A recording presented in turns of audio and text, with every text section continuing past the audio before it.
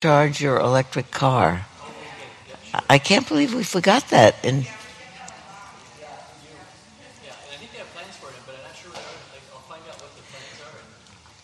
anyway, it will help the plans if you said people are asking. So thank you very much.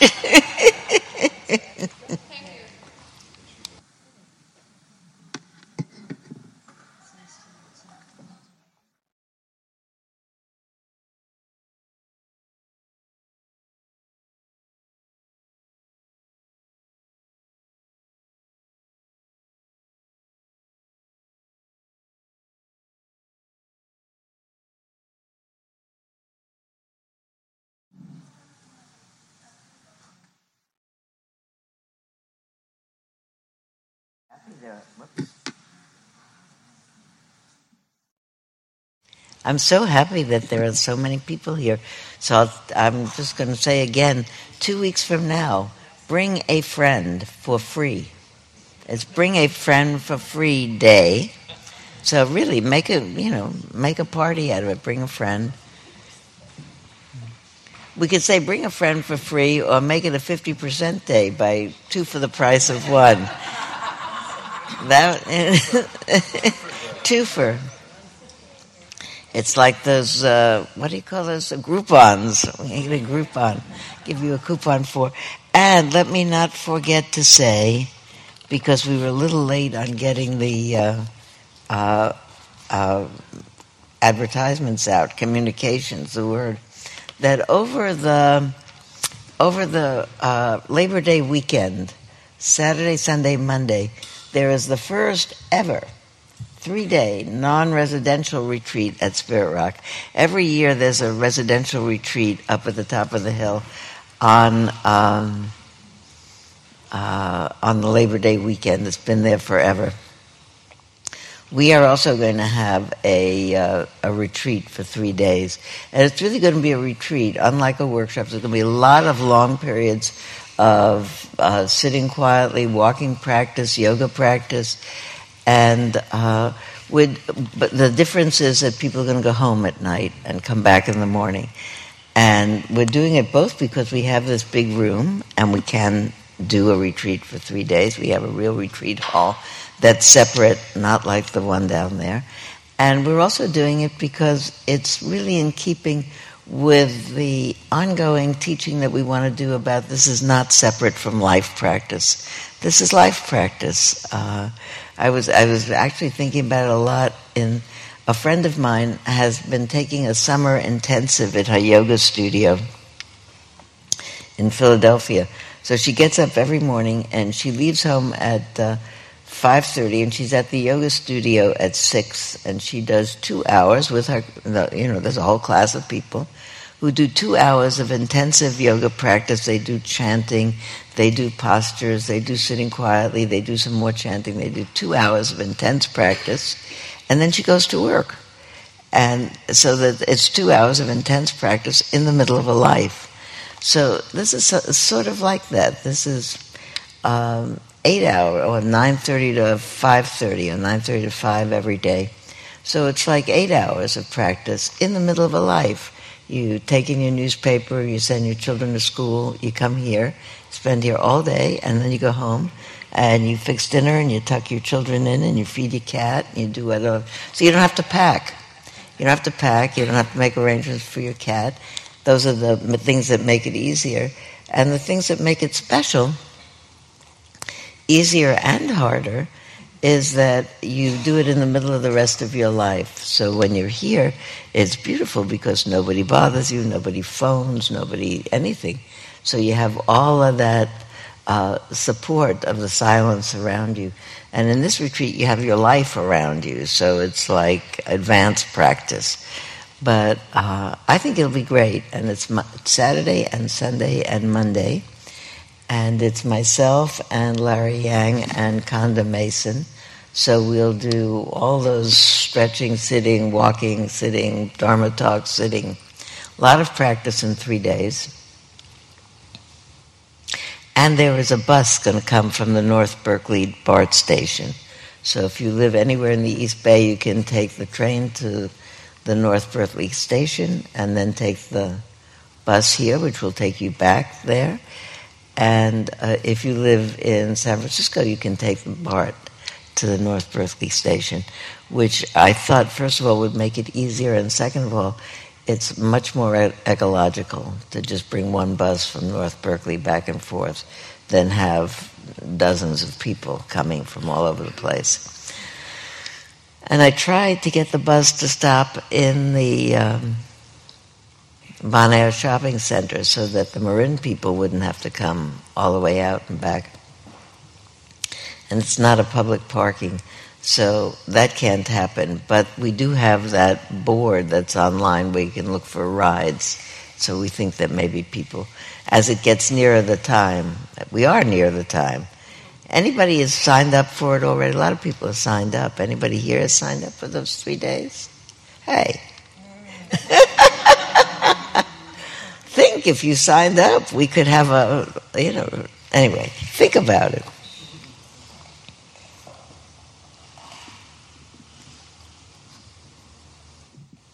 I was thinking this morning about how easily my mind is cheered, how easily it's demoralized, and how really we're not looking to have flat minds that don't get enthusiastic or disappointed, but minds that can really have a malleability of move to this, to that. I was thinking about how happy I was that somebody in the next room at home this morning was watching the news, and it's by and large so demoralizing. And then there was an interview with a woman who's on the U.S. Olympic team. Have you seen this? There's a woman who's an African-American woman from New Jersey, who was born in New Jersey, and her parents were born in New Jersey, and she is Muslim, and she is a member of the Olympic team because she's a fencer, and she is fencing in a hijab with her fencing mask on over it. And they show some clips of her fencing, and showed some clips of her being interviewed without the fencing costume on, but beautiful looking, and explaining that she was just brought up as a religious Muslim, so that only your hands and your face stick out if you're a woman. She had a beautiful face sticking out of her beautiful clothing that she's being interviewed. I was interested to see that her face is really beautifully made up with eye makeup, so it doesn't have anything to do about not being beautiful or adorning yourself, not having more than your face and your hands show. I thought it looked beautiful. So I thought to myself, that's nice, in the middle of all this divisive rhetoric. Maybe the world is actually, I know the world is actually changing. I like to try to think more about that than how about it's not. So last week and today and next week and the next week, when I'll be here, I thought I'm going to keep talking about mindfulness. That's fundamentally not only what we practice here, but it's really, I think, the core of the Eightfold Path. And we'll sit in a minute, but I thought I would set the tone for it by reading you. I feel a little silly about this all of a sudden. This is the latest edition of Lion's Roar. So you know that I write for Lion's Roar quite regularly. But I wrote this. But it's good. I read it. It just came in the mail. And I read it this morning, and I thought, this is really good. I could paraphrase it. But why should I paraphrase it? I already wrote it better than I could paraphrase it. And I wrote it in response to the question that everybody was answering was, everything is mindful these days. Mindful has taken over the world. What's the difference between mindful parenting and mindful gardening and mindful listening and mindfulness as we study it here? Is it either or? What do you think about mindful or mindful? I teach mindfulness both as a valuable ego skill for daily life. It's good to be a mindful parent and and as an integral part of the Buddha's Eightfold Path. I don't think about it as either or. I can't imagine any wholesome activity that wouldn't be enhanced by mindfulness. At the same time, I love teaching mindfulness as the central practice of the Buddhist Eightfold Path, Buddha's Eightfold Path to free the mind from all its habits of suffering. I love the line in the movie Kundun when the person playing the young boy Buddha says, I am the cause, as the second noble truth, I am the cause of most of my suffering because of the habits of my own mind. I think that's brilliant. Can you imagine an 8-year-old saying that? It's very rare that a 40-year-old says that, that most of my suffering is the habits of my own mind. The Eightfold Path begins with ethics practice, wise action, wise speech, wise livelihood, that are designed to inhibit the arising of impulses that lead to behavior that causes suffering if they remain unconscious. And the path ends with wise understanding and wise intention, the awareness of the fundamental truths that everyone suffers and that kindness is the redemptive response. The three middle components of the path, wise effort, wise mindfulness, wise concentration, support and depend on each other. Let's imagine it this way. Mindfulness, the balanced, non-reactive recognition of moments of experience as they arise, is able to evaluate what's happening. Wise effort is a habit of choosing at every notable juncture a wholesome response. Think of concentration as a ballast for the mind, a steadying that protects it from being overwhelmed by experience. The Eightfold Path is a conclusion, the Fourth Noble Truth.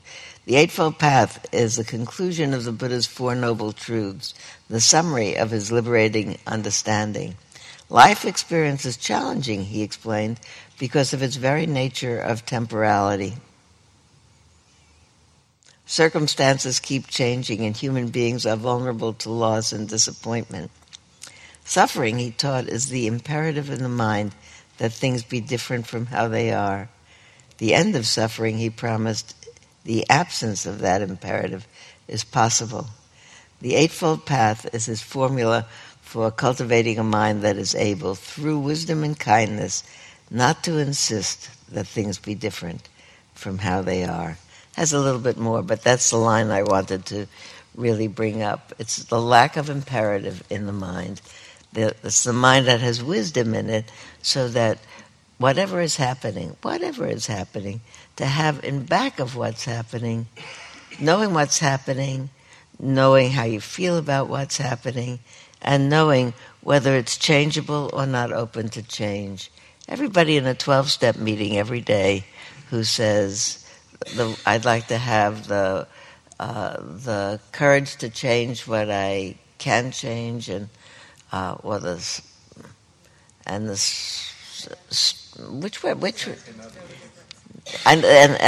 wisdom to know the difference. I never remember whether courage and strength, the strength to change what I can change, the serenity to accept the things I can't change, and the wisdom to know the difference.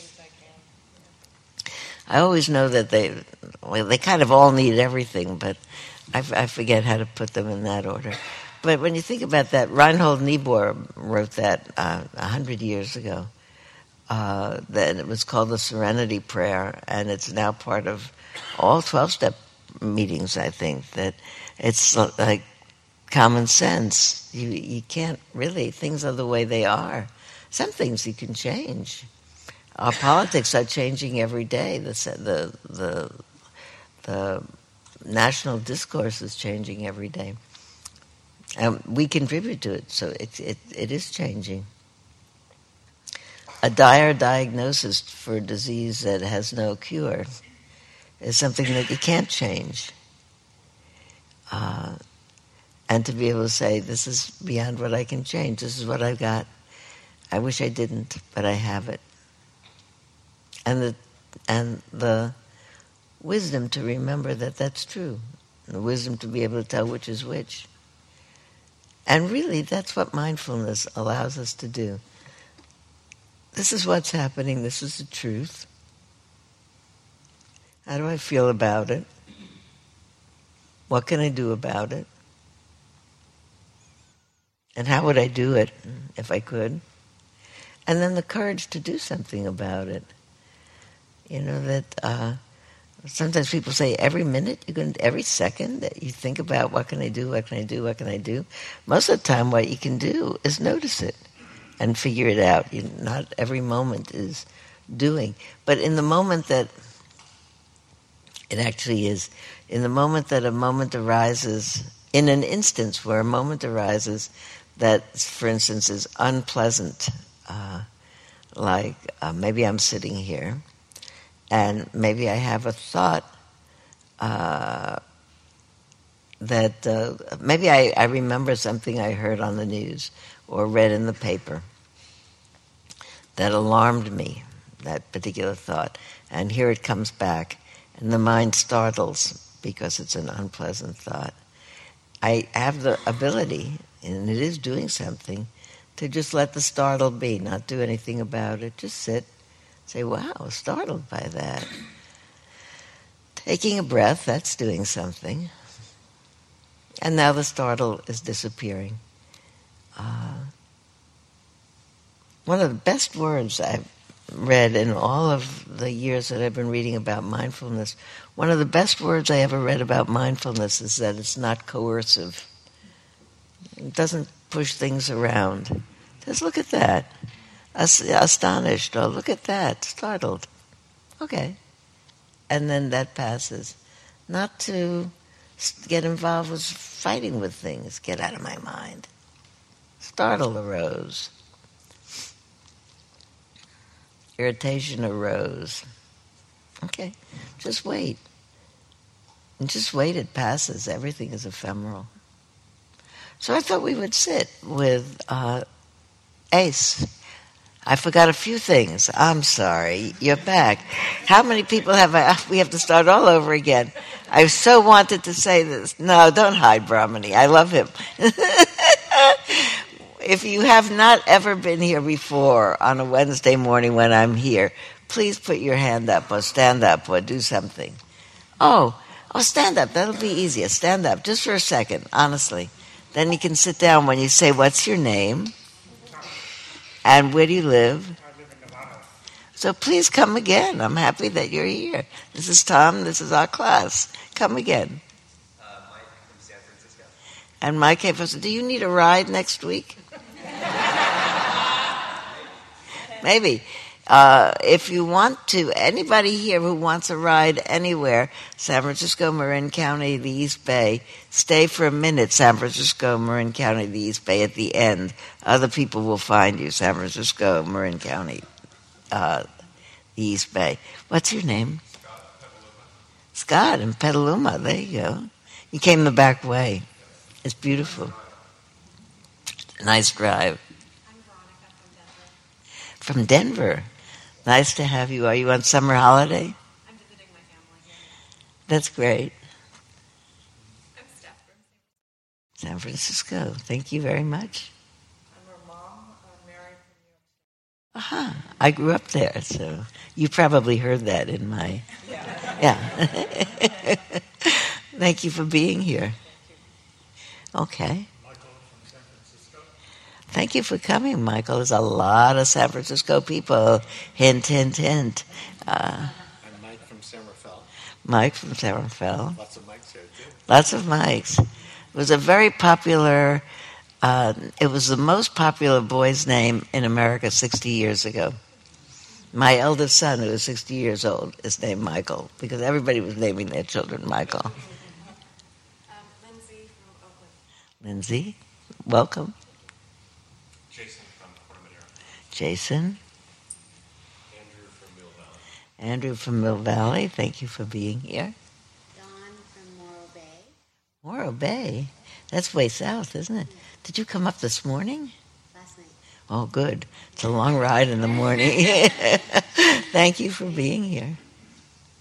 Tricia from Nevada, but originally New York City. Oh, there. Maddie from Oakland. Maddie. Laura from San Laura Rafael. from San Rafael. I'm Linda from Florida. Florida. Welcome. My brother-in-law lives right in us, just in Fort Lauderdale. My brother-in-law lives in Fort Lauderdale. Dana from Sausalito. Dana from Sausalito, Danny from Chicago. Chicago. Are you on a holiday going through? Listening to my mom. Okay. Glad you're here. Okay. Just like to mention,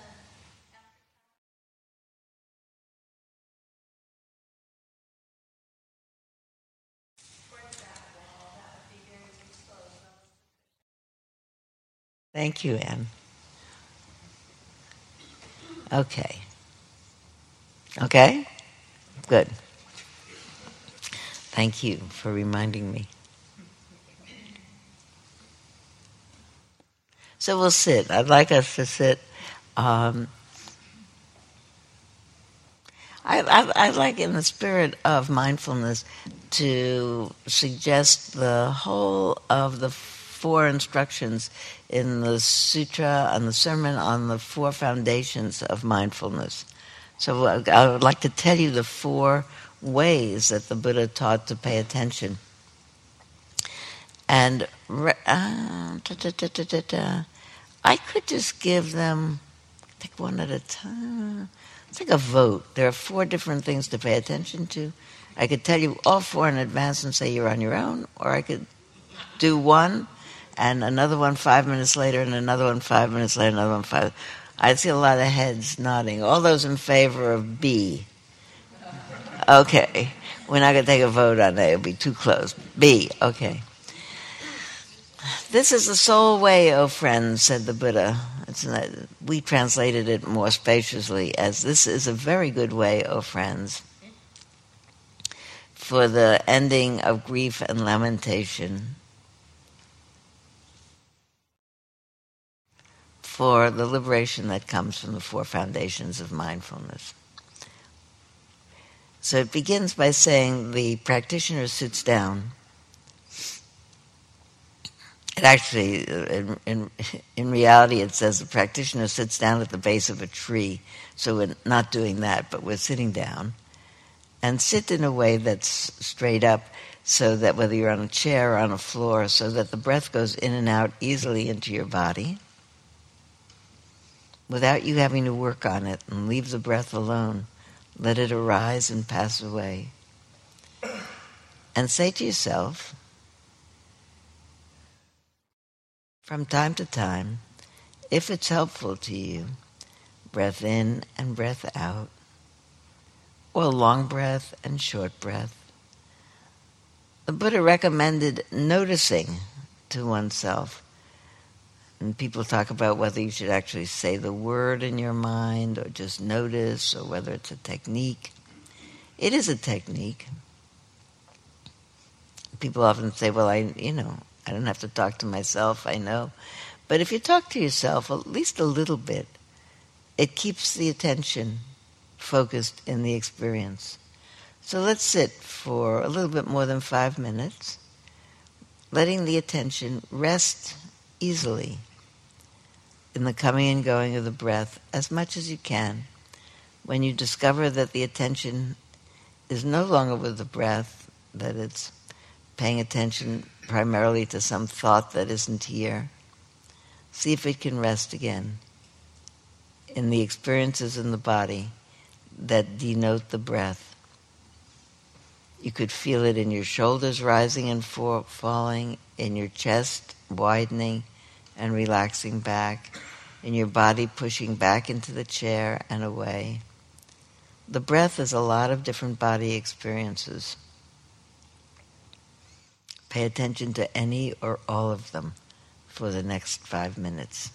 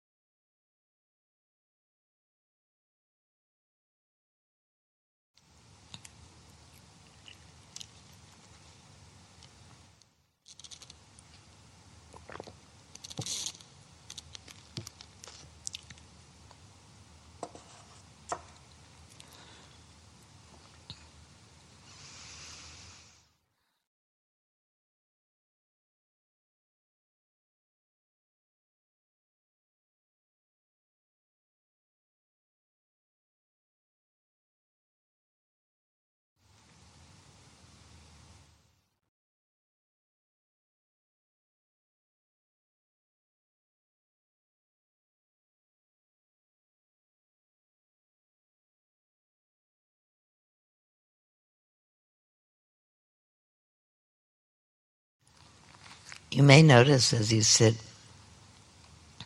attentive to breath coming in and out of your body that sometimes you feel it in as localized a place as around your nostrils. Sometimes you feel it with all of your body as it seems to inflate and then deflate. It's the same breath all the time. It really has to do with the focus of your attention. If you have a big, wide attention, you see a bigger locus of the breath. It's all fine.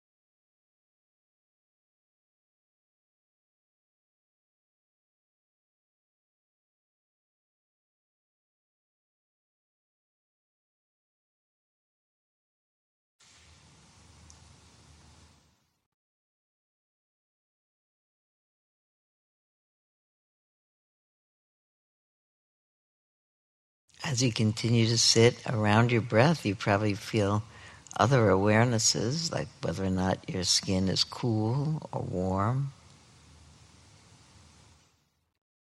Perhaps some sounds register. Certainly thoughts come and go.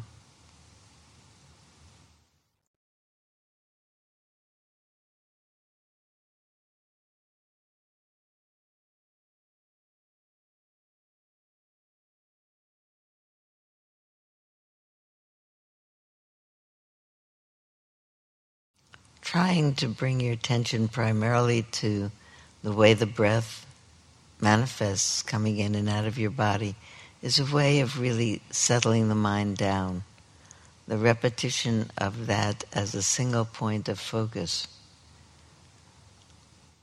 calms down the primacy of other thoughts so that the mind really gets to steady itself.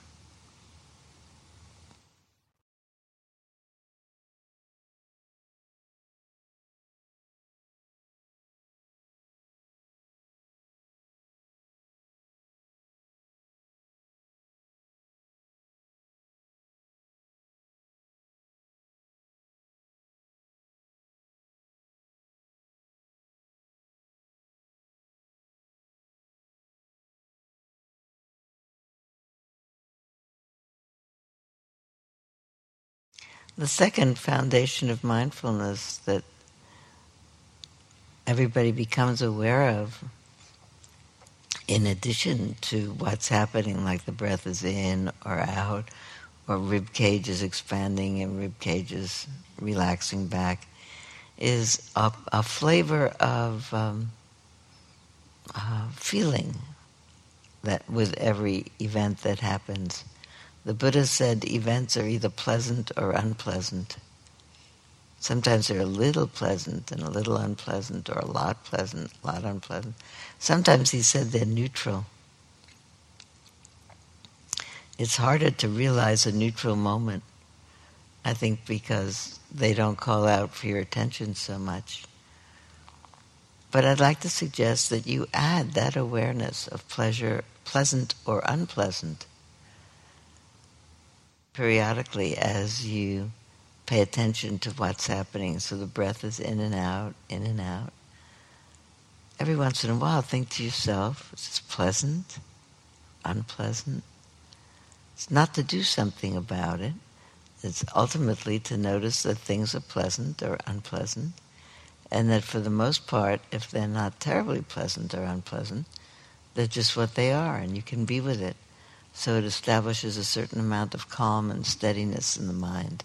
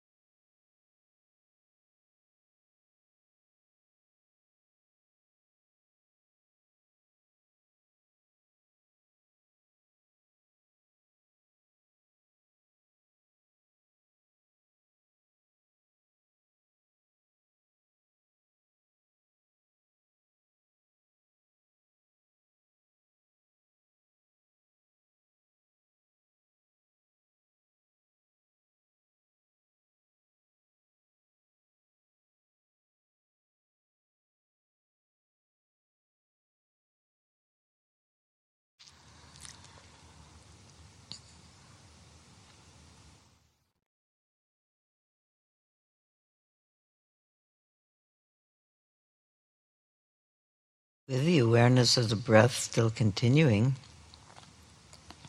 because it's always there right behind any other awareness that may arise, along with pleasant and unpleasant. See if we can begin to be aware of what's the climate of the mind. I think to myself in terms of how it's described in the sutta. Mind full of peacefulness, mind empty of peacefulness, mind full of desire, mind without desire. In the sutta, it's listed quite dispassionately. It's either this or that, or maybe it's not so obvious. Mind at ease, mind tense, mind full of thoughts, mind empty of thoughts. It's presented without bias. It's just whatever it is. And it's awareness of it that makes the difference.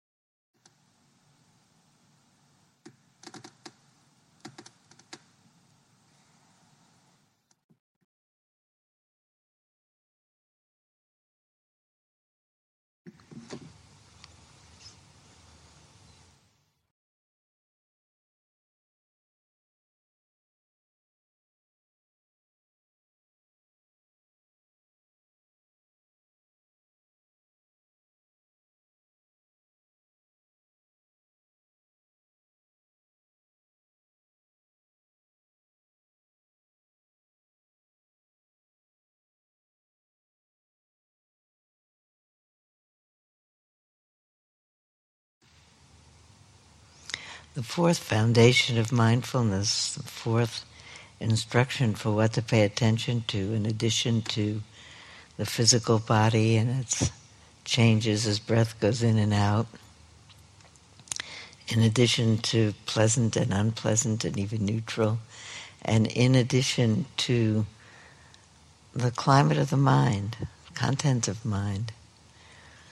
The fourth foundation is more an overview understanding, really understanding what are the ways that truths about how the mind works.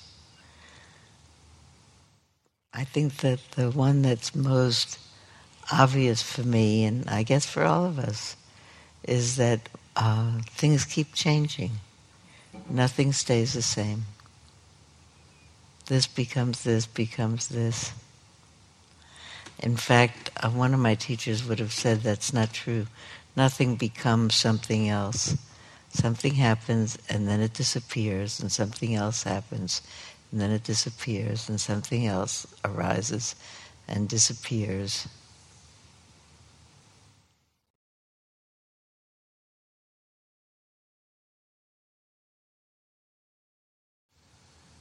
Which I think is the meaning of form is emptiness and emptiness is form, which otherwise doesn't sound like it makes sense.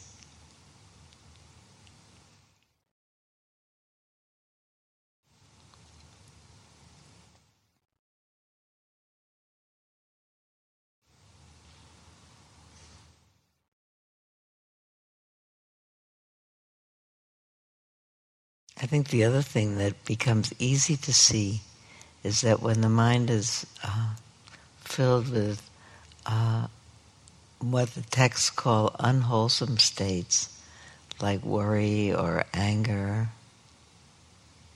or impatience, then the mind and the body feel tense and uncomfortable. And when the mind is filled with pleasant states, like well-wishing and loving-kindness and generosity and compassion, then the mind feels good and the body feels good.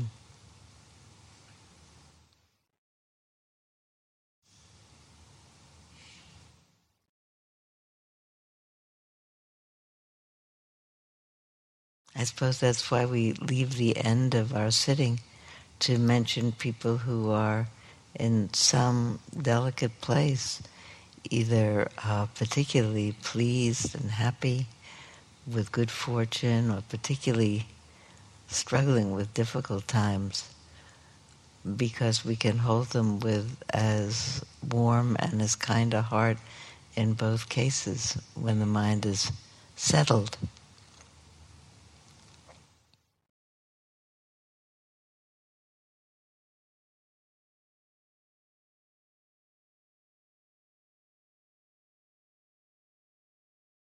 I'm thinking about that young fencer who's going to Rio for the games, and I'm hoping she does well and stays healthy.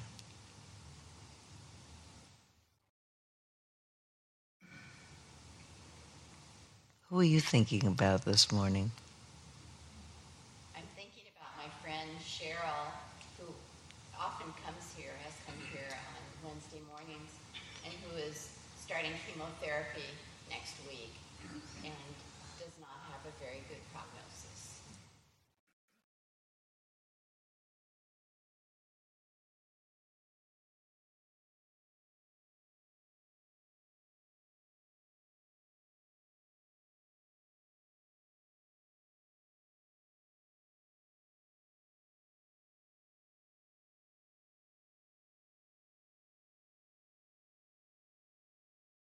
Smoke and water damage, but she has to find someplace else to live for a while.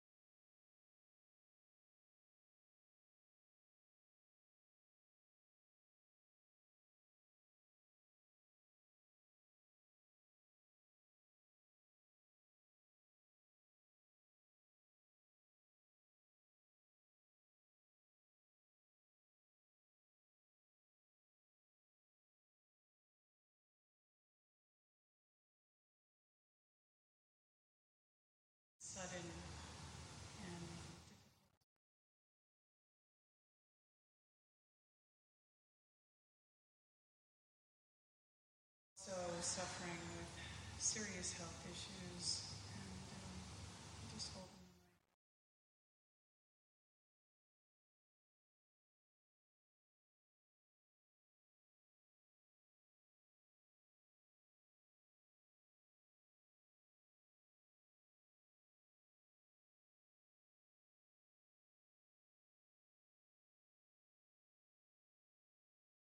My friend Heather, who is overjoyed to be pregnant with her first child.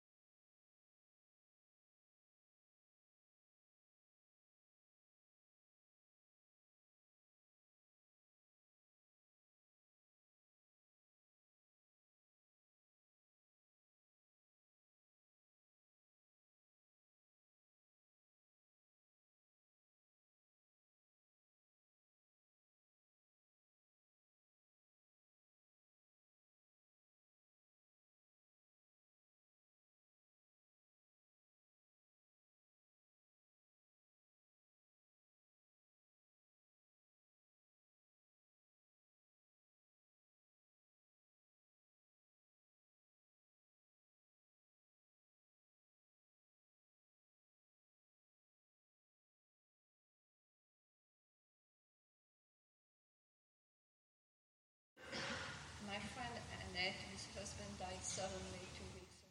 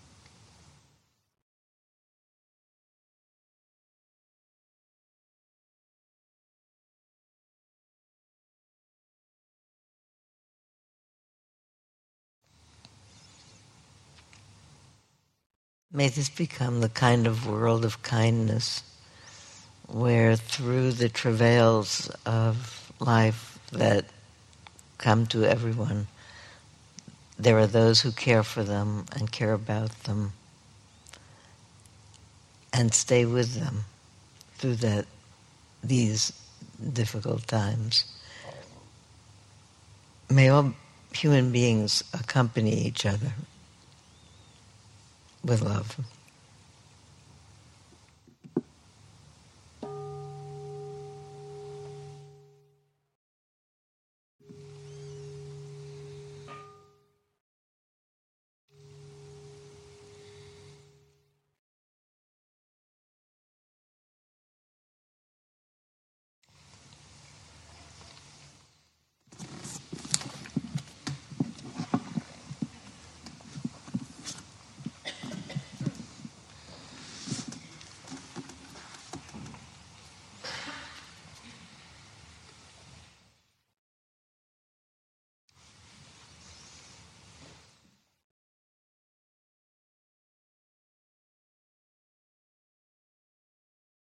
I always think, and I probably mostly always say, that last 5 minutes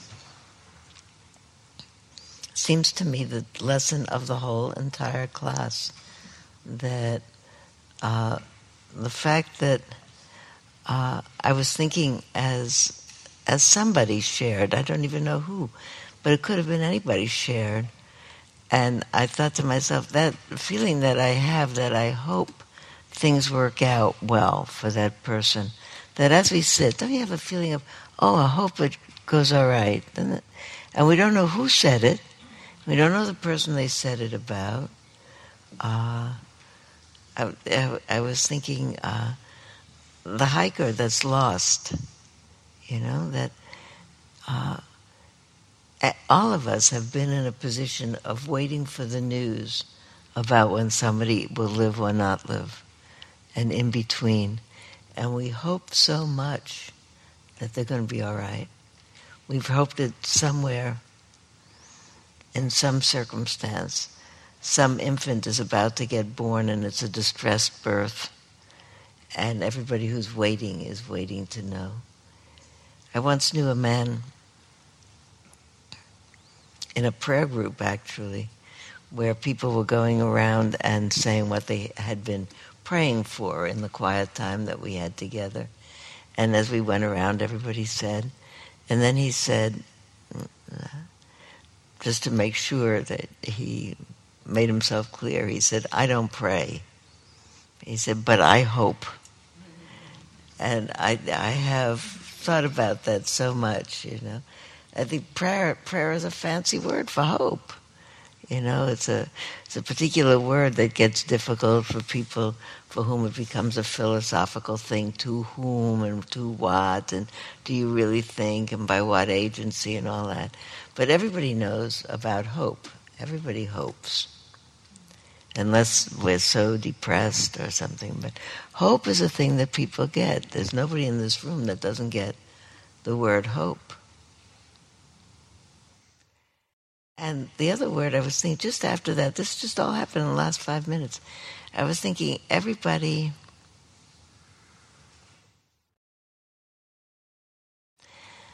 no, it isn't regrets. Regret is not the word I'm looking for. It's not mourn exactly, but it's like mourn. What's the word that I'm really thinking of? Grieve. Everybody grieves. Thank you. That was the word I was looking for. I was thinking of the word bereaved. Everybody knows what it means when you say so-and-so is feeling bereaved. Could feel bereaved. Usually we mean it when someone has died. But really, when a relationship has died, someone that you've been a lifelong companion to, and suddenly for some reason they absent themselves to you. I have 2 people in my large extended family with adult children who have disowned them for various reasons, in my understanding, reasons of their own psyche, not because they were in fact actually maltreated. Who knows, really? But I know the parents in both cases, and they are eternally bereaved because these people are still alive in the sense of living on this earth, but not connected to them, and they're kin. And there's no way to... How many people here know people for whom somebody has alienation of affection? That's what it's called. Look how many people have that, for reasons that you can't tell. But it's really an agonizing kind of a thing. So, I think that those are particularly human qualities, to hope and to feel bereaved. I don't know that it's fair to say that they're distinctly human qualities. Maybe, we know that animals feel bad when their person is gone. I know people who are rushing to get back from holiday because they say my cat doesn't eat when I'm not there. But I find that very touching. I'm sure it's true. But I don't know about, and I don't know how that works, but people for whom there's a hole in the world, people have said this to me so many times when someone actually dies, they're not there, and they've died. The person says to me, there's a hole in the world, that where they're supposed to be. When I open the door, they're supposed to be there. When I go into the next room, how many people know that feeling? They're supposed to be there, and they're not there. Takes a long time to get used to the fact that they're not honestly there. Somebody told me recently that she got up in the night and her partner died actually a year ago now. She said, but she realized she woke up in the night and she wasn't quite awake, and she was reaching out in the bed. And so it's doubly startling to find he's not there, and she had forgotten for a moment that he's not there. That people live on in our world. So I think that we're actually very tender-hearted. And I think that on that depends the fact that I think that we are wired for compassion, that we care deeply. I think it's a human trait unless we have peculiar neurology. I brought, I didn't bring the other book. I brought two books, but the one I sent it off to a friend yesterday, is why I don't have it anymore. I just read a book that somebody sent to me called Bettyville. Anybody saw Bettyville or read it? Touching as anything. Did you love it? You also. I think everybody will, not just older folk. Bettyville is a story about a man who's grown up, who was born in Missouri and grew up there, and the only child of a couple in Missouri. And as an adult, he lives his entire life on the East Coast in New York, where he's an editor of books of some note with big publishing companies. And he goes back to live with his mother when she's aged, because she doesn't want to leave her home, and he doesn't want her to have to leave her home with all her stuff in it. And it's a beautifully written memoir of his life together with his old mother, where sometimes you laugh out loud, and I think to myself, I hope I'm not doing this. I hope I'm not going to do this. Really, I hope I don't do this. Keeping on asking the same question. So what's the capital of, what did she keep asking him? What's the capital of Delaware or Rhode Island or something or other? I don't know, but she keeps asking the same questions over and over again. And being difficult, and also being vulnerable, and him continuing to be touched. And woven in with it is his personal memoir, not only of growing up with her, but of coming out as a gay man in the era where it was not only hard to come out, but harder in the Midwest, which is pretty well up to now almost. And how his own insides were changed by that. And his parents' tremendous difficulty with recognizing what he was, who he is. But it's very, very touching. What did I not say about it, Nancy? No, I think you got it. I got it, okay. But I read it and I think, people are so vulnerable. You want to not say another word to anybody unless you're sure that you've vetted it in some way in your mind. You say one painful thing, and it roots itself in that person's mind forever and ever. Remembers that somebody in the 4th grade said some particularly bad thing to him. It stays there forever. How many people remember some particularly bad thing that happened to them when they were in grade school? Some teacher, look at that. Really, all of us, somehow, especially maybe when we're young, but anytime, something says, and it engraves itself in our in our mind, in our brain, and we can't forget it. I read a book also. I'm reading a book called Love and Other Ways of Dying by Michael Paterniti, who I had not read before, but I bought it in an airport bookstore. I totally am vulnerable to airport bookstores.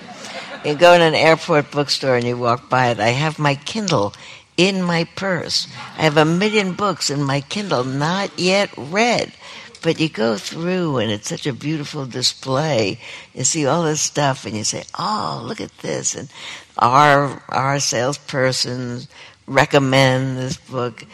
And it's really, and it's different people say, this is devastating and helpful. It is devastating. You have to get over it. But it says the size of this author's curiosity is matched only by the size of his heart. And it's killer to read because it's true. But anyway, it's wonderful. And he talks about, in the introduction, he talks about that he and his brother, when he grew up, had remember those little cars that boys used to play with, Matchbox cards. And he said, we played constantly, hours and days and months on end, with cars colliding and planes are crashing, and a giant kicks down the north sector of the town, police and fire come out to repair the damage, crunching. And when we got television in our house, the evening news got into our games. An evil group known as Black September. There's a guy named Brezhnev who's a bad guy, we know that. There's a matchbox that can fly, driven by a great man named Muhammad Ali. Every moment we wait expectantly for another hero. Ours is a Machiavellian universe in which light eventually triumphs over darkness and angels over devils. Of course, our parents are forbidden to enter our play because we don't have to want to explain to them what we're doing. And he goes back to say that if you go, at some point they stop playing because they got it that life is not a game, and they grew up and they had larger things that they needed to do. But he said when he goes back and he looks at it, he remembers not only the games of his life, but other things that came up in his life, and provokes up old memories, like when I asked you about, do you remember anything that happened in grade school that wrote in your mind? And he said this is why he put together all these stories. He said these are the stories, these are 15 stories that he's written in his life. He said,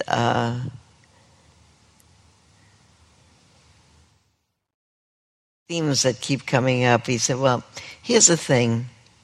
I keep bringing up these themes in my different essays. He's a journalist who's also an essayist and very good writer.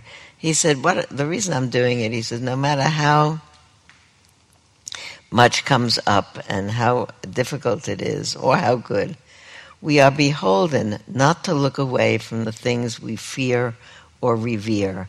And I started to underline it because I think that that's the thing about mindfulness. I've probably said here so many times, we could have as the theme, may I meet this moment fully, may I meet it as a friend. May I meet this moment fully when I meet it as a friend. One of the things I discovered soon after I began mindfulness practice seriously, and did a lot of retreat practice, actually. Not very long periods, because I always had a family to go back to, but periodic, 10 days, 2 weeks, 10 days, 2 weeks, a couple of 3 times a year for many years. Not very much, not longer ones, because I couldn't do it in the middle of my life. But one of the things is I started noticing that as I had a period of time for my mind to be quiet, as my body was quiet, different stories would come up. I began to sort of anthropomorphize the whole thing, say to myself, I think that I have like a watch person in my body or in my mind, and it says, we're not going to let this thought come up or this idea or this memory because it's going to kick up too much dust. And Sylvia is too busy these days. She's taking a licensing exam, she's having another baby, she's raising up this, she's doing that. Let's not bother her with this thought. And then I go on retreat, and I sit down, and that same watch person says, I see you have a little free time up there. Why don't we just chew over this story a little bit and think about that? Anybody ever notice that? You go on retreat, you feel good, everything's fine, and all of a sudden, here comes episode 2 of something or other. That we are beholden not to look away from the things we fear or revere.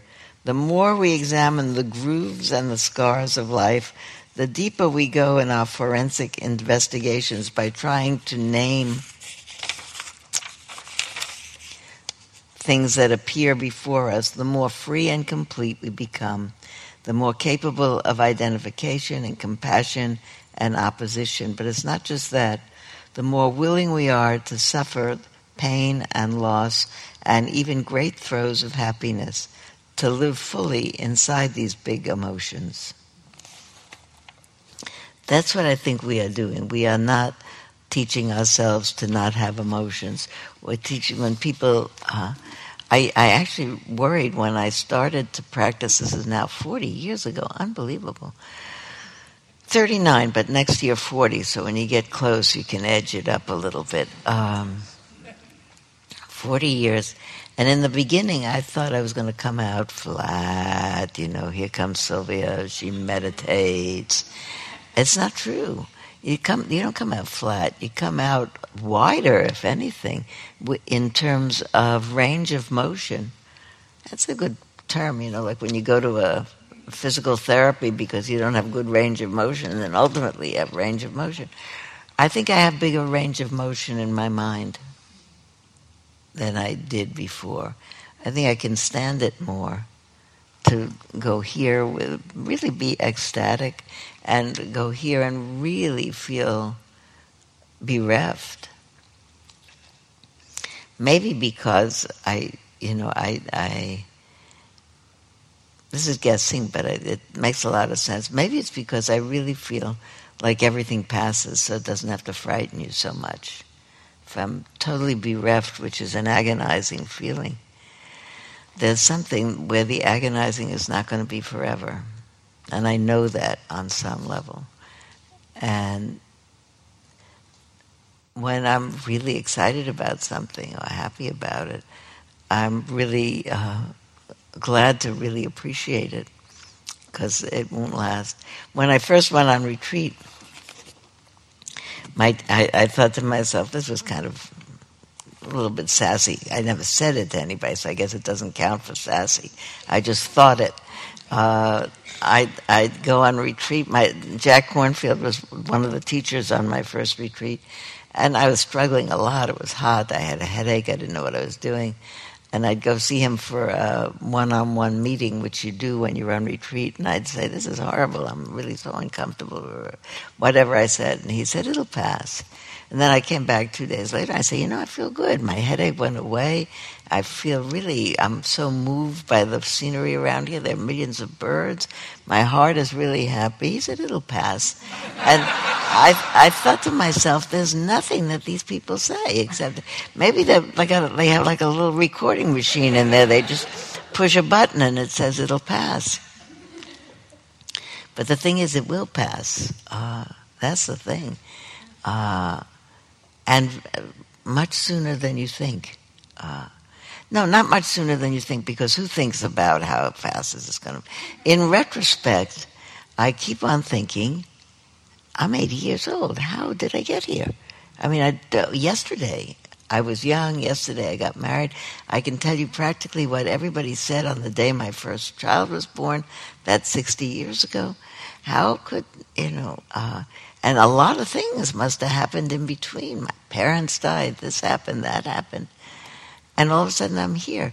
And on any of those things, if I took a quiz, I could say when my parents died. I could say what happened on those days, when my other children died, what all my phone numbers were.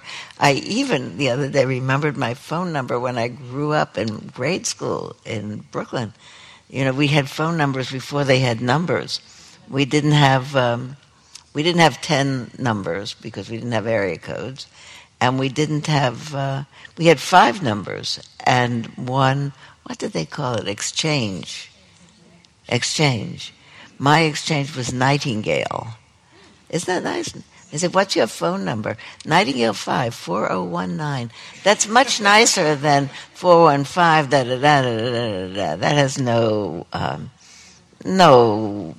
class, you know. There's a lot of words. But really, to be able, after I began to know mindfulness pretty well and know about the teachings and how it works, I began to I realized that particular injunction about everything passes is actually true, and it not only is the thing that the Buddha is said to have said, as is next to the last sentence before he died. You think, so why is that important to know? Because it makes, first of all, it makes life bearable, and also you don't get so attached to it. And in some way, I don't know that you don't have to mourn. You do have to mourn because we're made out of this protoplasm that mourns and yearns. But I think maybe it's a step to realizing that everybody does it. This is part of it, what everybody does. It's just the truth of how things are. I remember saying to my... I just wrote a blog. Did I tell you that earlier? I have a blog, that you can look up on sylviaboorstein.com. I don't write it every day, but I did write one yesterday, and it's got a lot of people responding to it. I think because they have good pictures. My daughter illustrates them. And I told a story about my mother-in-law having said when I was a very young, newlywed person, she would say things, one turn around in your shoes. She'd say it in Yiddish, but it's an expression. It means one turn around in your shoes and it's all over. I thought to myself, that's really a thing that old people say. And then I got old and I realized it is a thing that old people say, matter of fact, because actually it's true. And I remembered talking to my teacher, Joseph Goldstein, after I'd been practicing for some time. Joseph Goldstein and Jack Kornfield and Sharon Salzberg are my principal teachers. And I remember talking to Joseph, and I was on retreat, and it was the end of the summer, and I was saying, I walk out in the garden and I see the roses are all turning brown around the edges and they're dying, and it's so sad. And he said, it's not sad, Sylvia. It's just true. Everything that arises passes away, all of that. He said, it's not sad, it's just true. And I was a very dutiful student. I said, thank you very much. I went out. I actually never contradicted anybody. I only think I'm sassy in my mind. I'm completely well behaved. You probably knew that. Anyway, but I thought to myself, it's not sad. It's poignant. It's poignant. You look at a newborn baby, and between now and there used to be a thing. It's probably maybe it's in more than one place. In the Rafael Convalescent Hospital on North San Pedro Road, where my father spent the last few weeks of his life when I couldn't care for him anymore, they had a big portrait up over the nurse's station of a beautiful young woman in a one of those high neck blouses that people wore in the kind of Victorian era, with a cameo over here. Remember when people wore cameos? Beautiful woman. And I'd walk down the hall that was full of elderly people, often very physically compromised, slumping over in wheelchairs. And it had some very, a whole name of this portrait under it. It says something like Elizabeth Washington, let's just say. And I would look around and I would think, I wonder if one of these people slumping in a wheelchair here is Elizabeth Washington in a later version, that it's a portrait of somebody. Maybe somebody there currently, maybe somebody who had already died. But I thought to myself, that's how it all is. We go through this brown around the edges of the roses means they're on their way out. And wrinkles around the edges of our face are different from when we're born. And it's not that they're not lovely in their own way, but the coming and goingness, I think, is what is affecting. Because if I look at coming and goingness, I think to myself of all the people who were affected by the coming and goingness. And I think that there's something that comes in all of us when the turkeys go by outside with baby turkeys. We all feel good, you know. Whatever thoughts we have, about turkeys and vegetarians and all whatever, but turkeys with baby turkeys make you feel good, and the deer go by with baby deer, and you feel good. It's like a vote for the future when you see baby deer. People interested in Kate Middleton. Every other day, People magazine says she's having another baby. I think she has two. I think that's what it is. But that headline is really exciting to people. That thought about the contingent, the ephemeral quality of life experience, the contingent quality of life experience. Not something becomes this or morphs into it, but because of this, because of this. There were three things that the Buddha said that were important for a person to realize, and that would give you ease of mind and heart, and that mindfulness practice was the way to get there. And the first of those things is the emptiness, the ephemeral quality. Anicca means everything is transient. There's nothing that stays. Actually, in its arising is the beginning of the end. When a wave starts happening, it means that the end of the wave will happen and it will disappear. When the breath comes in, that breath is over.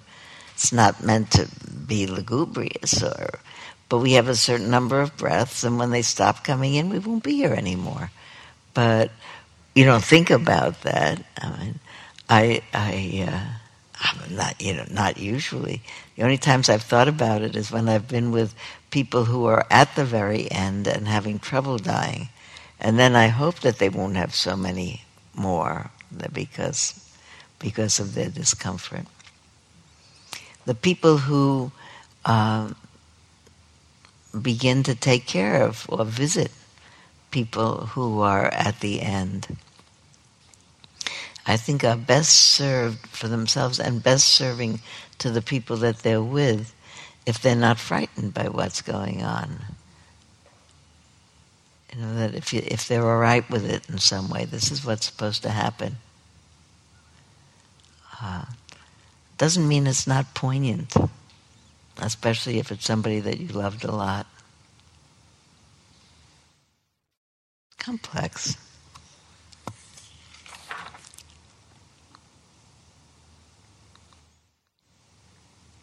Remember last week I gave that, who has the paper that I gave out last week? I said, bring the paper. Who didn't bring the paper that I gave out last week?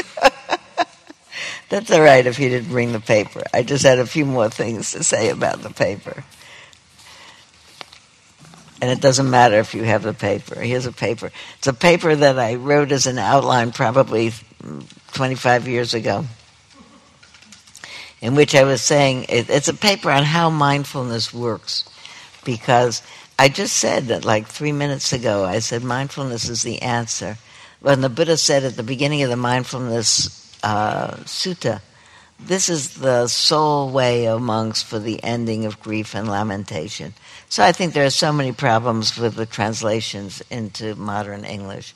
I don't think it's the sole way. I don't know. The Buddha actually said it's the sole way. Jack Kornfield likes to translate it as this is a very good way. Buddha says this is the sole way, O monks, and we say this is a very good way, O friends, because it's different. And I don't know that it's the ending of grief, because I think we feel grieved when we're bereft. When something we really, really, really hope for doesn't thrive or survive. Mothers who give birth to stillborn children are bereft beyond words. That's the hardest thing, to be to have that happen, and to be a nurse or a physician and deliver a baby that doesn't live. It's very, very hard.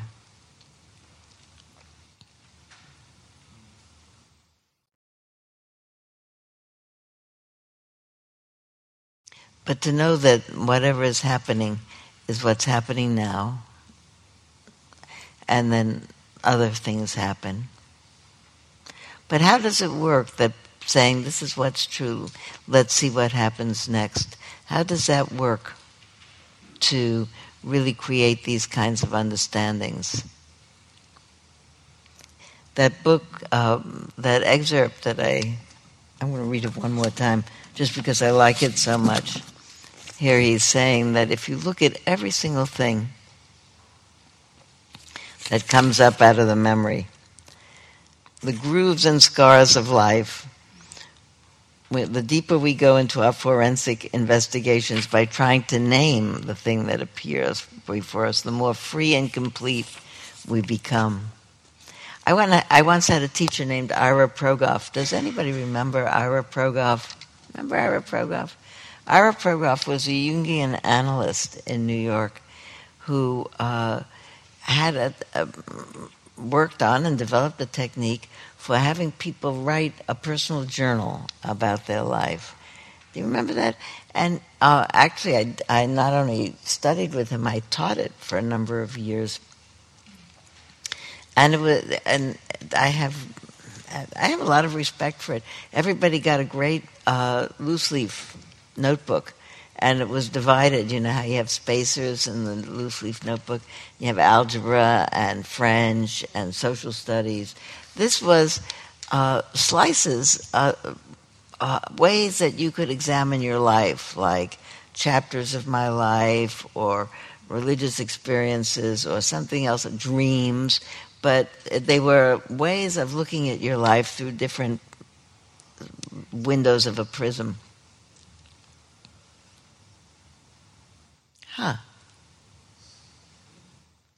We could do... Nah, don't get silent.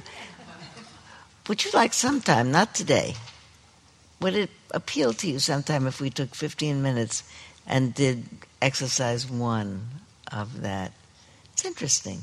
Is that interesting? Anybody thinks that's a terrible idea? Because I don't want to spring that on you if you think it. Maybe we'll do it next time because it's very interesting.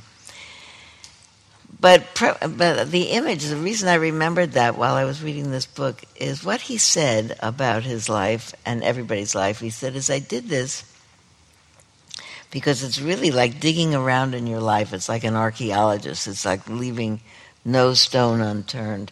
And he said, I would like my life to be like the sand, the memories of my life. He said, I'd like them to be like the sand in a good sandbox. Like there's some good sandboxes that are good, and there's some sandboxes that are not so good.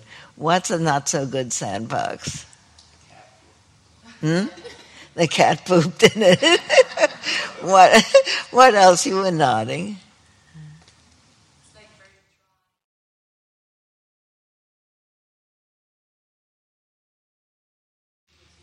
Yeah. A good sandbox. Anybody else have a good idea about another good idea about a good sandbox? A good sandbox is not lumpy. It's not clumped up. Good sandbox, when you put your hands in it, and you bring it up, the sand runs through your fingers. You have a dump truck, and you put sand in it, it dumps out of the dump truck.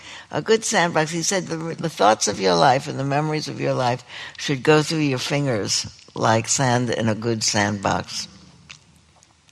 I like that a lot. It's probably 40 years ago that I learned that, but it stayed in my mind. It's a way of knowing your life and being able to say, that happened. Let's see what happened next and next. So to be able to really look at your life. Later on, when I became I was a psychotherapist. I am one. I was one before I was introduced to mindfulness practice. And people asked for many years, I was being interviewed about how is being a meditation teacher, a Dharma teacher, different from being a psychotherapist. So I said, well, teaching people Dharma is, and Dharma techniques like mindfulness, is actually another form of examination of the mind and how it works. And you find the stories that are frightening to you and the stories that are hidden and the stories that recur, and then you begin to be able to see it's because I have this recurring story that I always make that choice that doesn't turn out to be so good for me, and that the more that you shine light on it, the more you can change. I noticed that when I made this list 40 years ago or whenever I made it about how mindfulness actually works, and I was talking about the fact that my teachers describe 3 types of results from mindfulness, and they say of them as insights that are on the physical level, insights on the psychological level, and insights on the spiritual level. And it always sounded to me like good, pretty good, really good. And that the spiritual ones are the ones you wanted, and that the other ones were sort of just beginning, low level, pre-K. What you really wanted was the spiritual insights. But over the years, A, I have come to feel that they are all inextricably linked with each other, and B, how could an insight that clarified for you some way that you are not seeing clearly about yourself, that you could now make better decisions about because you see clearly, not be useful? And say, oh, this is minimal useful. This is liberating. I think they're all liberating. So I was thinking particularly over the week, I was thinking if I could mention how exactly mindful attention might clarify physical habits. I was thinking of the practice of mindful eating. We sometimes have workshops here on that, but I was thinking about on mindfulness retreats. When I am sitting on retreat, I notice that I'm full before I might otherwise notice, because I'm having a good time and the food is very good. Eating. And maybe I passed the time where I said, full, don't need any more, but you keep on eating. Anybody ever notice that you keep on eating? Also notice that I'm disappointed when I notice that I'm full, because then I realize, I'm full, which means, first of all, I could stop, and second of all, I'm not enjoying it as much as I did when I was hungry. So it's like a peculiar thing to notice the passing away of appetite. You say, oh, great, I have good appetite, beautiful food here, but the enjoyment has to do with having a good appetite and beautiful food. You no longer have a good appetite, it's not so enjoyable. You say, phooey, I wish I was still hungry because this is good. Then you start thinking, well, I wonder if I could put some away in a dish, take it to my room. But away when we're not in touch with ourselves. There used to be an ad for some bromide where somebody's opening a medicine cabinet in their bathroom and saying, I can't believe I ate the whole thing. But it was an ad for Pepto-Bismol or something. But we override our body, or we say, I went on holiday and I slept. I slept 8 hours every night. And what's more, I took a nap every afternoon. It was great. So you could learn from that maybe in the rest of your life, you're not taking enough care of yourself and going to sleep. We stay up to watch TV or do whatever. In another society, you sleep when it gets dark. But when we are using our clock rather than our body. people who discover that they... in that book I read, Bettyville, one of that person's discovery is not only was it hard for him to come out as gay, but really what it is not so much the gayness, but the fact that he felt like not a good person because of it. And how much he used drugs as a means of covering up his feelings, and how much his decision to stop using the drugs was based on his awareness. I have to stop using in order to have a clear view of my life, in order to really see what's going on. So I really wanted to say that and go back and look at this list and say that, because awareness about your physical body is huge. Also, people sometimes think, oh, you were a yoga teacher before you were a mindfulness teacher, weren't you? I was. But I think that Hatha yoga is a mindfulness practice. And that I purposely do. I'm not just waving around. I'm purposely doing that. My friend Brahmani, who is a yoga teacher, and I were talking just briefly. This is a straw poll. If there were an opportunity to come an hour early before Wednesday class and do morning yoga in this room for 3/4 of an hour or something before class, who would come? All right, about 20 people. That's interesting. Okay. The wheels go very slowly here, so don't come next week expecting, but...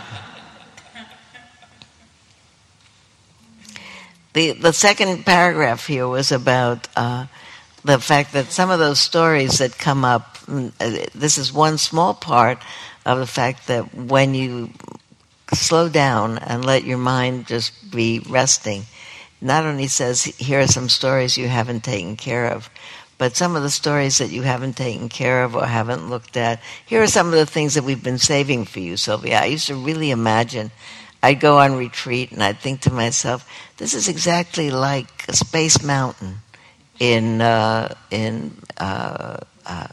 Disneyland. How many people have ridden on Space Mountain in Disneyland?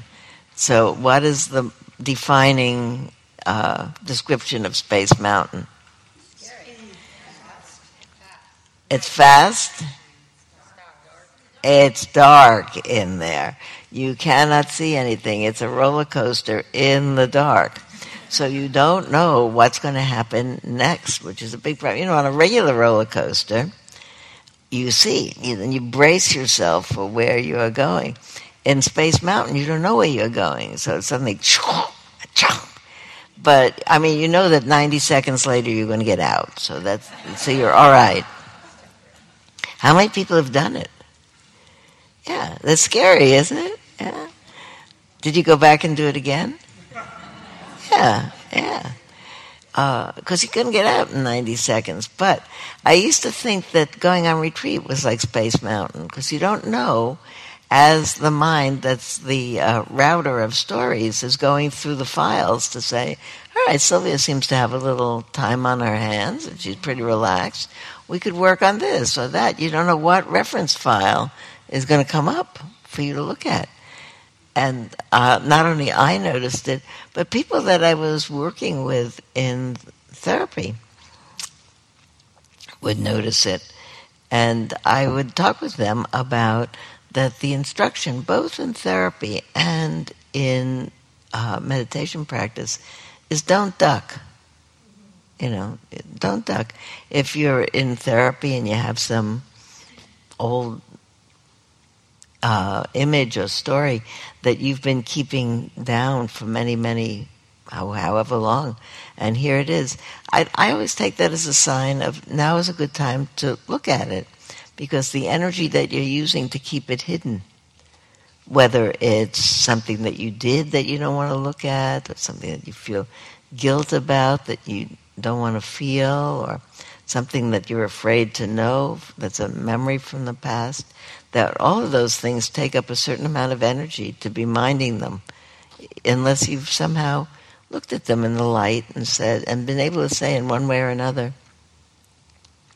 this is what happened. Either this happened to me, but it's not happening now, which is really the central thing in PTSD. It did happen, this, but it's not happening now. And for the mind to somehow work that over. Or I did do that, but I wouldn't do it now. I'm sorry about it, but I wouldn't do it now. Or my mother did do that, or my father did do it, or somebody did do that to me. But they're not doing it now, and here I am as an adult, and I have the choice of being able to have compassion for myself that it happened, and for them that they did it, and for the world that this is a world where that happens, and compassion for myself for not having the courage or the wherewithal to look at it before, but also the strength to forgive myself and everybody else. And then maybe it does become like sand in a sandbox, but you have to first see it. I remember telling that to people, just don't duck, because it's come up for some reason.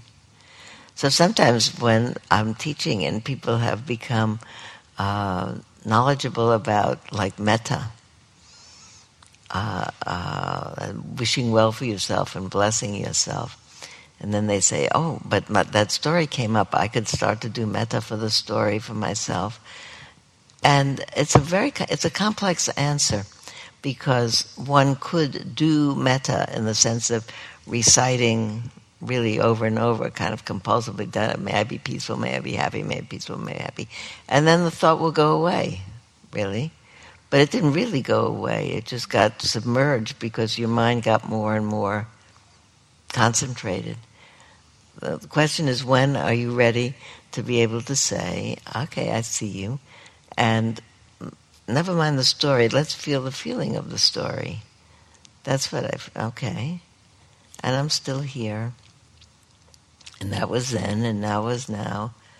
And sometimes when you think of something, the mind cringes.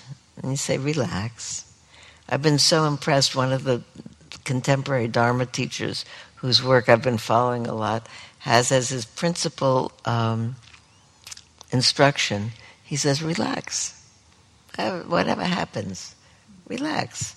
Jealousy arises in your mind, relax. And feel it. It's just a feeling. It goes through you. Or anything that, relax, and then look at it. Relax, and then look at it. It's not don't feel it. In fact, feel it, and it goes through you. It's just a feeling. I remember my friend and my teacher, Joseph Goldstein, telling some long story that ends up with his big realization. That's just a thought. It's just a thought. It's just a feeling. It's not happening now.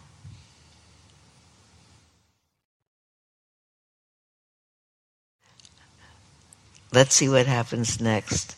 That's got to be my all-time current favorite phrase from not all-time, but current favorite phrase from Gil Fronsdal. This is what's happening now.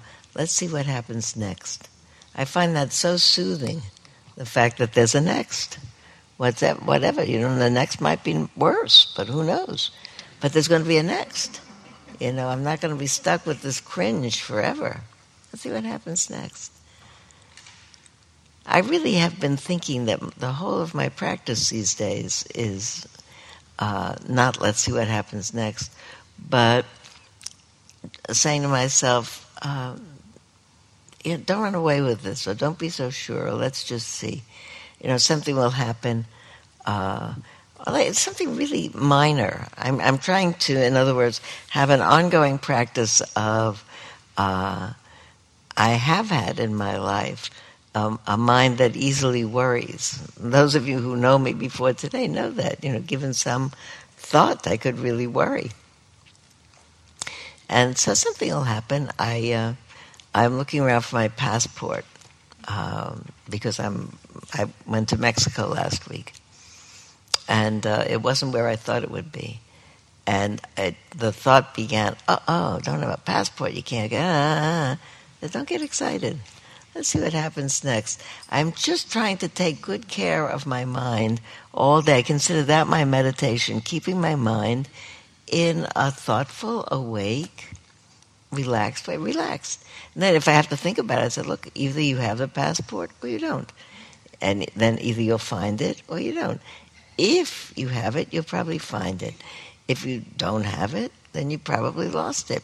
You can probably get a provisional by going somewhere or other and say, I'm just going to Tecate and I'm just going over the border. And by the time I go through all of that, you find the passport.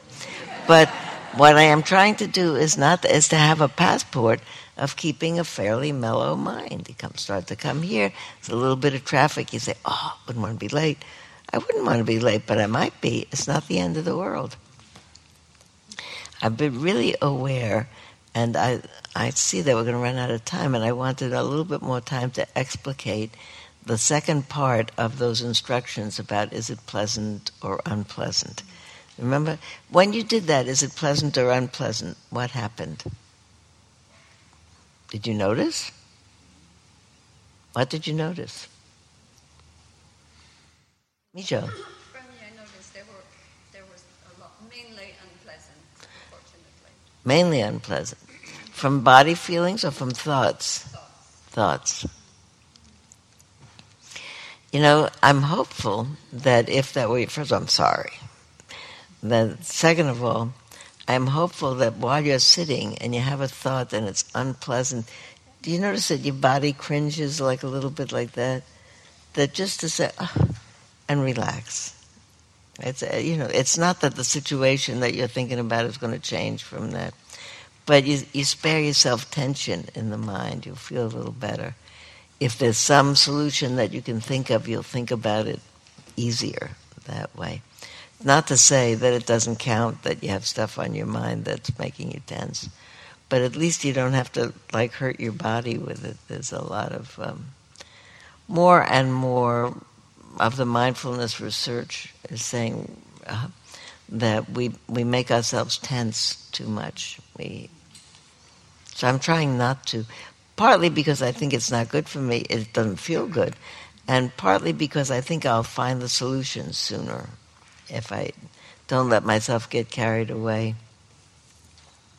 When I find when something's unpleasant or I hear something, well, on the news you can do that now where somebody you hear that somebody says that one of the candidates has said or done something that's upsetting to you for some reason, and the mind says, and then it immediately makes the end of the world is coming, that really, if this happens and that happens, and if this election, that election, wait, I'm coming back to you, Ace.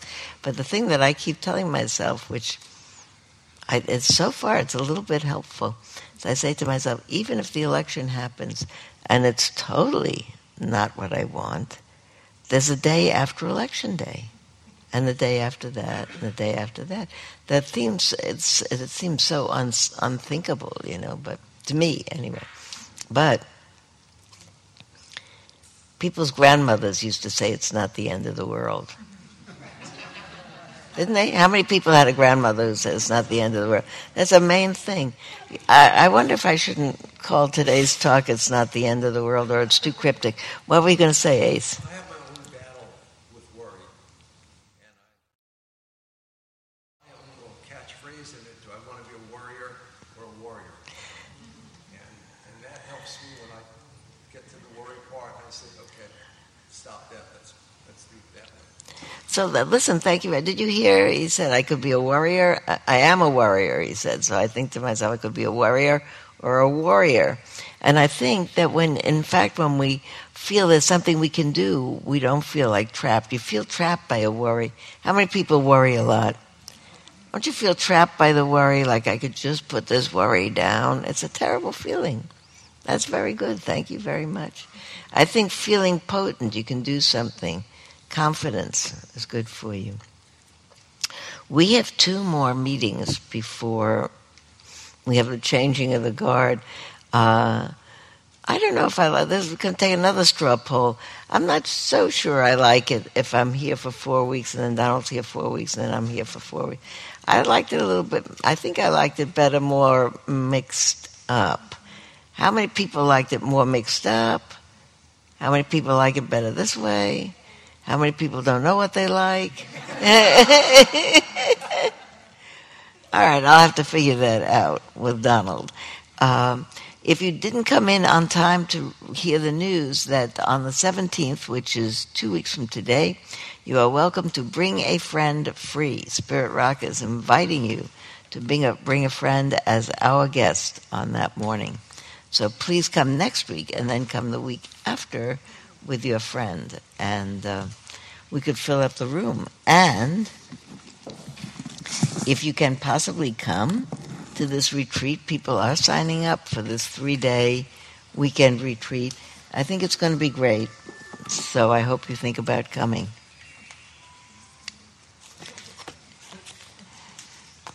So what I am hoping for the next 2 weeks is to continue to talk about mindfulness. It was spurred on by that article in the Shambhala Sun that said, listen, everything is mindfulness these days. How do you teach mindfulness? Do you teach it as a technique to do different things better? Mindful parenting, mindful gardening, mindful pregnancy, mindful eating? Or do you teach it as something else? And I said, I do both of those.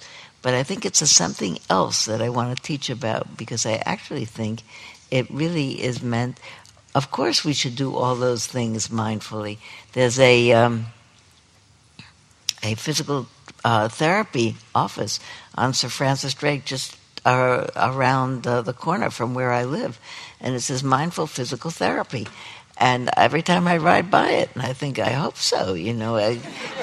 What's the alternative is haphazard physical therapy, or I'll make it up as I go along physical therapy. So I'm extremely glad that it's mindful. But on the other hand, I really think that mindfulness is about liberating our minds from all of the habits that keep it held captive. From the habits of the body to the habits of the stories that we tell ourselves, the habits of forgetting to fill the mind with wholesome states, and that it has the potential, by may I meet this moment fully, may I meet it as a friend, of really unearthing all of those things that, in the sutta, it has that wonderful line where it says, everything that bars the door from the natural expression of compassion. That's what we're actually trying to do. We're trying to make ourselves over into totally compassionate, totally loving beings. That's a whole makeover. And that's a really big deal to me. So it's a little bit impassioned, more than my usual self, but that was fine. Anyway, I'm telling myself, may you all have a good week and go forth, like the Buddha said, and be your best self to make a better world.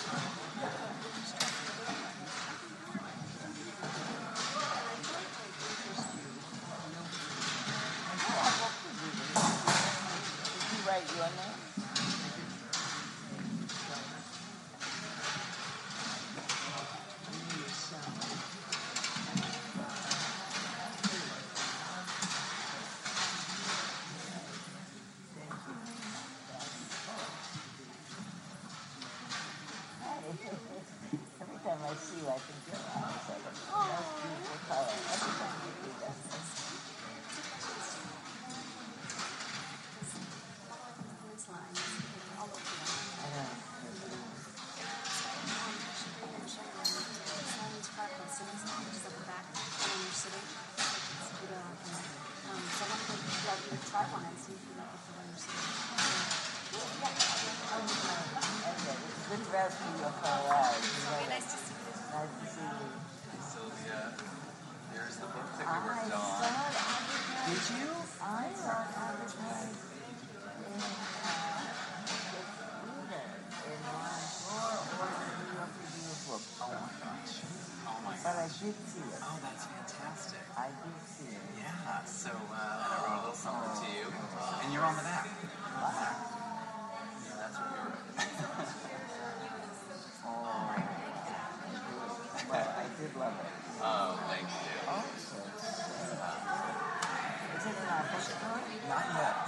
It's actually not out for another 5 weeks, but I got some advance copies. But that's for you, and How about I'll wait for it yeah, out? let's wait When until it's September. out, then you bring it and And I'll then- show it and I'll when it's already in the store. That would be That'd great. be pretty cool. Thanks. All right, thank you. Oh, lovely. I saw it advertised on the. It's probably in the Shambhalas. Is that right, Lions Roar? Okay, I'll look. It was. Who published it? Parallax, but it's Parallax, distributed yeah. through Penguin Random. So, Wow, that's good. That's I know, good. I'm super excited. Well, thank So, you. you're You were welcome. a piece of the puzzle, so Thank you very much. I Oh, really good. appreciate it. Hello.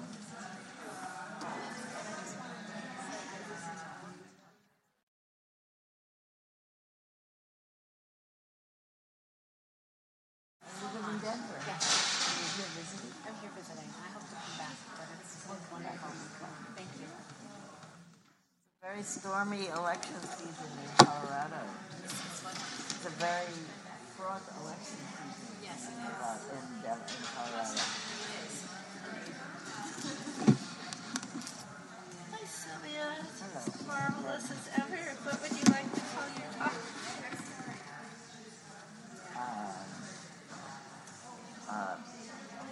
What did we call last week? Oh, I can't remember. I can't either, but this is Liberation Series Talk 2. That was Talk 1. And this should be called The Liberating Potential of Mindfulness. Okay. That's good. And see if, and when you put that in, if you can check with them, that last week's is Talk 1 of this 4 weeks on mindfulness thing that I asked you to do. Okay. Is that okay? All right. Thank you. Thank you very much. Have a good week. Oh, Joe, good to see you. Hello. We'll be in touch. Yes, We keep will touch. be here next week with some work.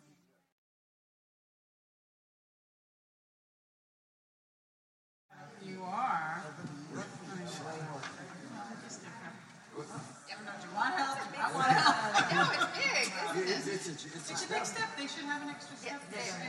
What they say, step up or step out. That's what they say. I want to step down. Step down, bam. No, it's actually a high step. It's a high step. It is a high step. Oh, look at that. I can do it, but I have to have You know, but I'm taller than you, and it's still a high step. So, yeah. You know what, Sylvia?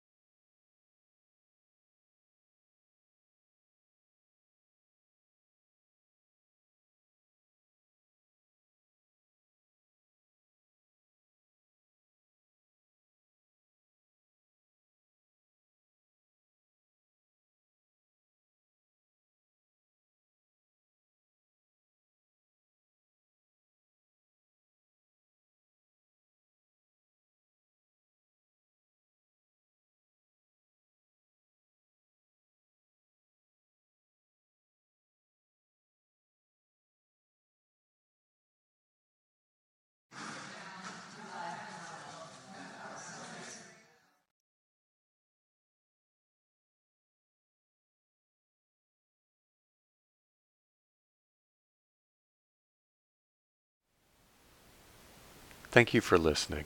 To learn how you can support the teachers and Dharma Seed, please visit dharmaseed.org/donate.